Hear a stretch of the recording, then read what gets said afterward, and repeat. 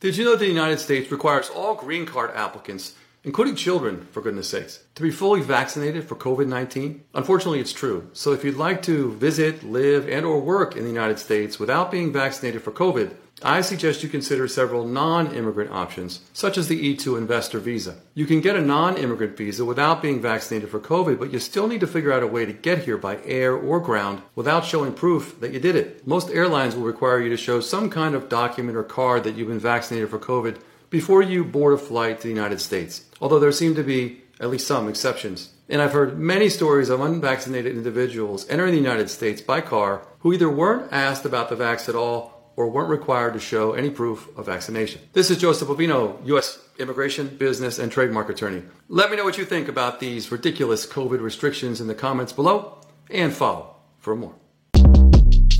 Short Cast Club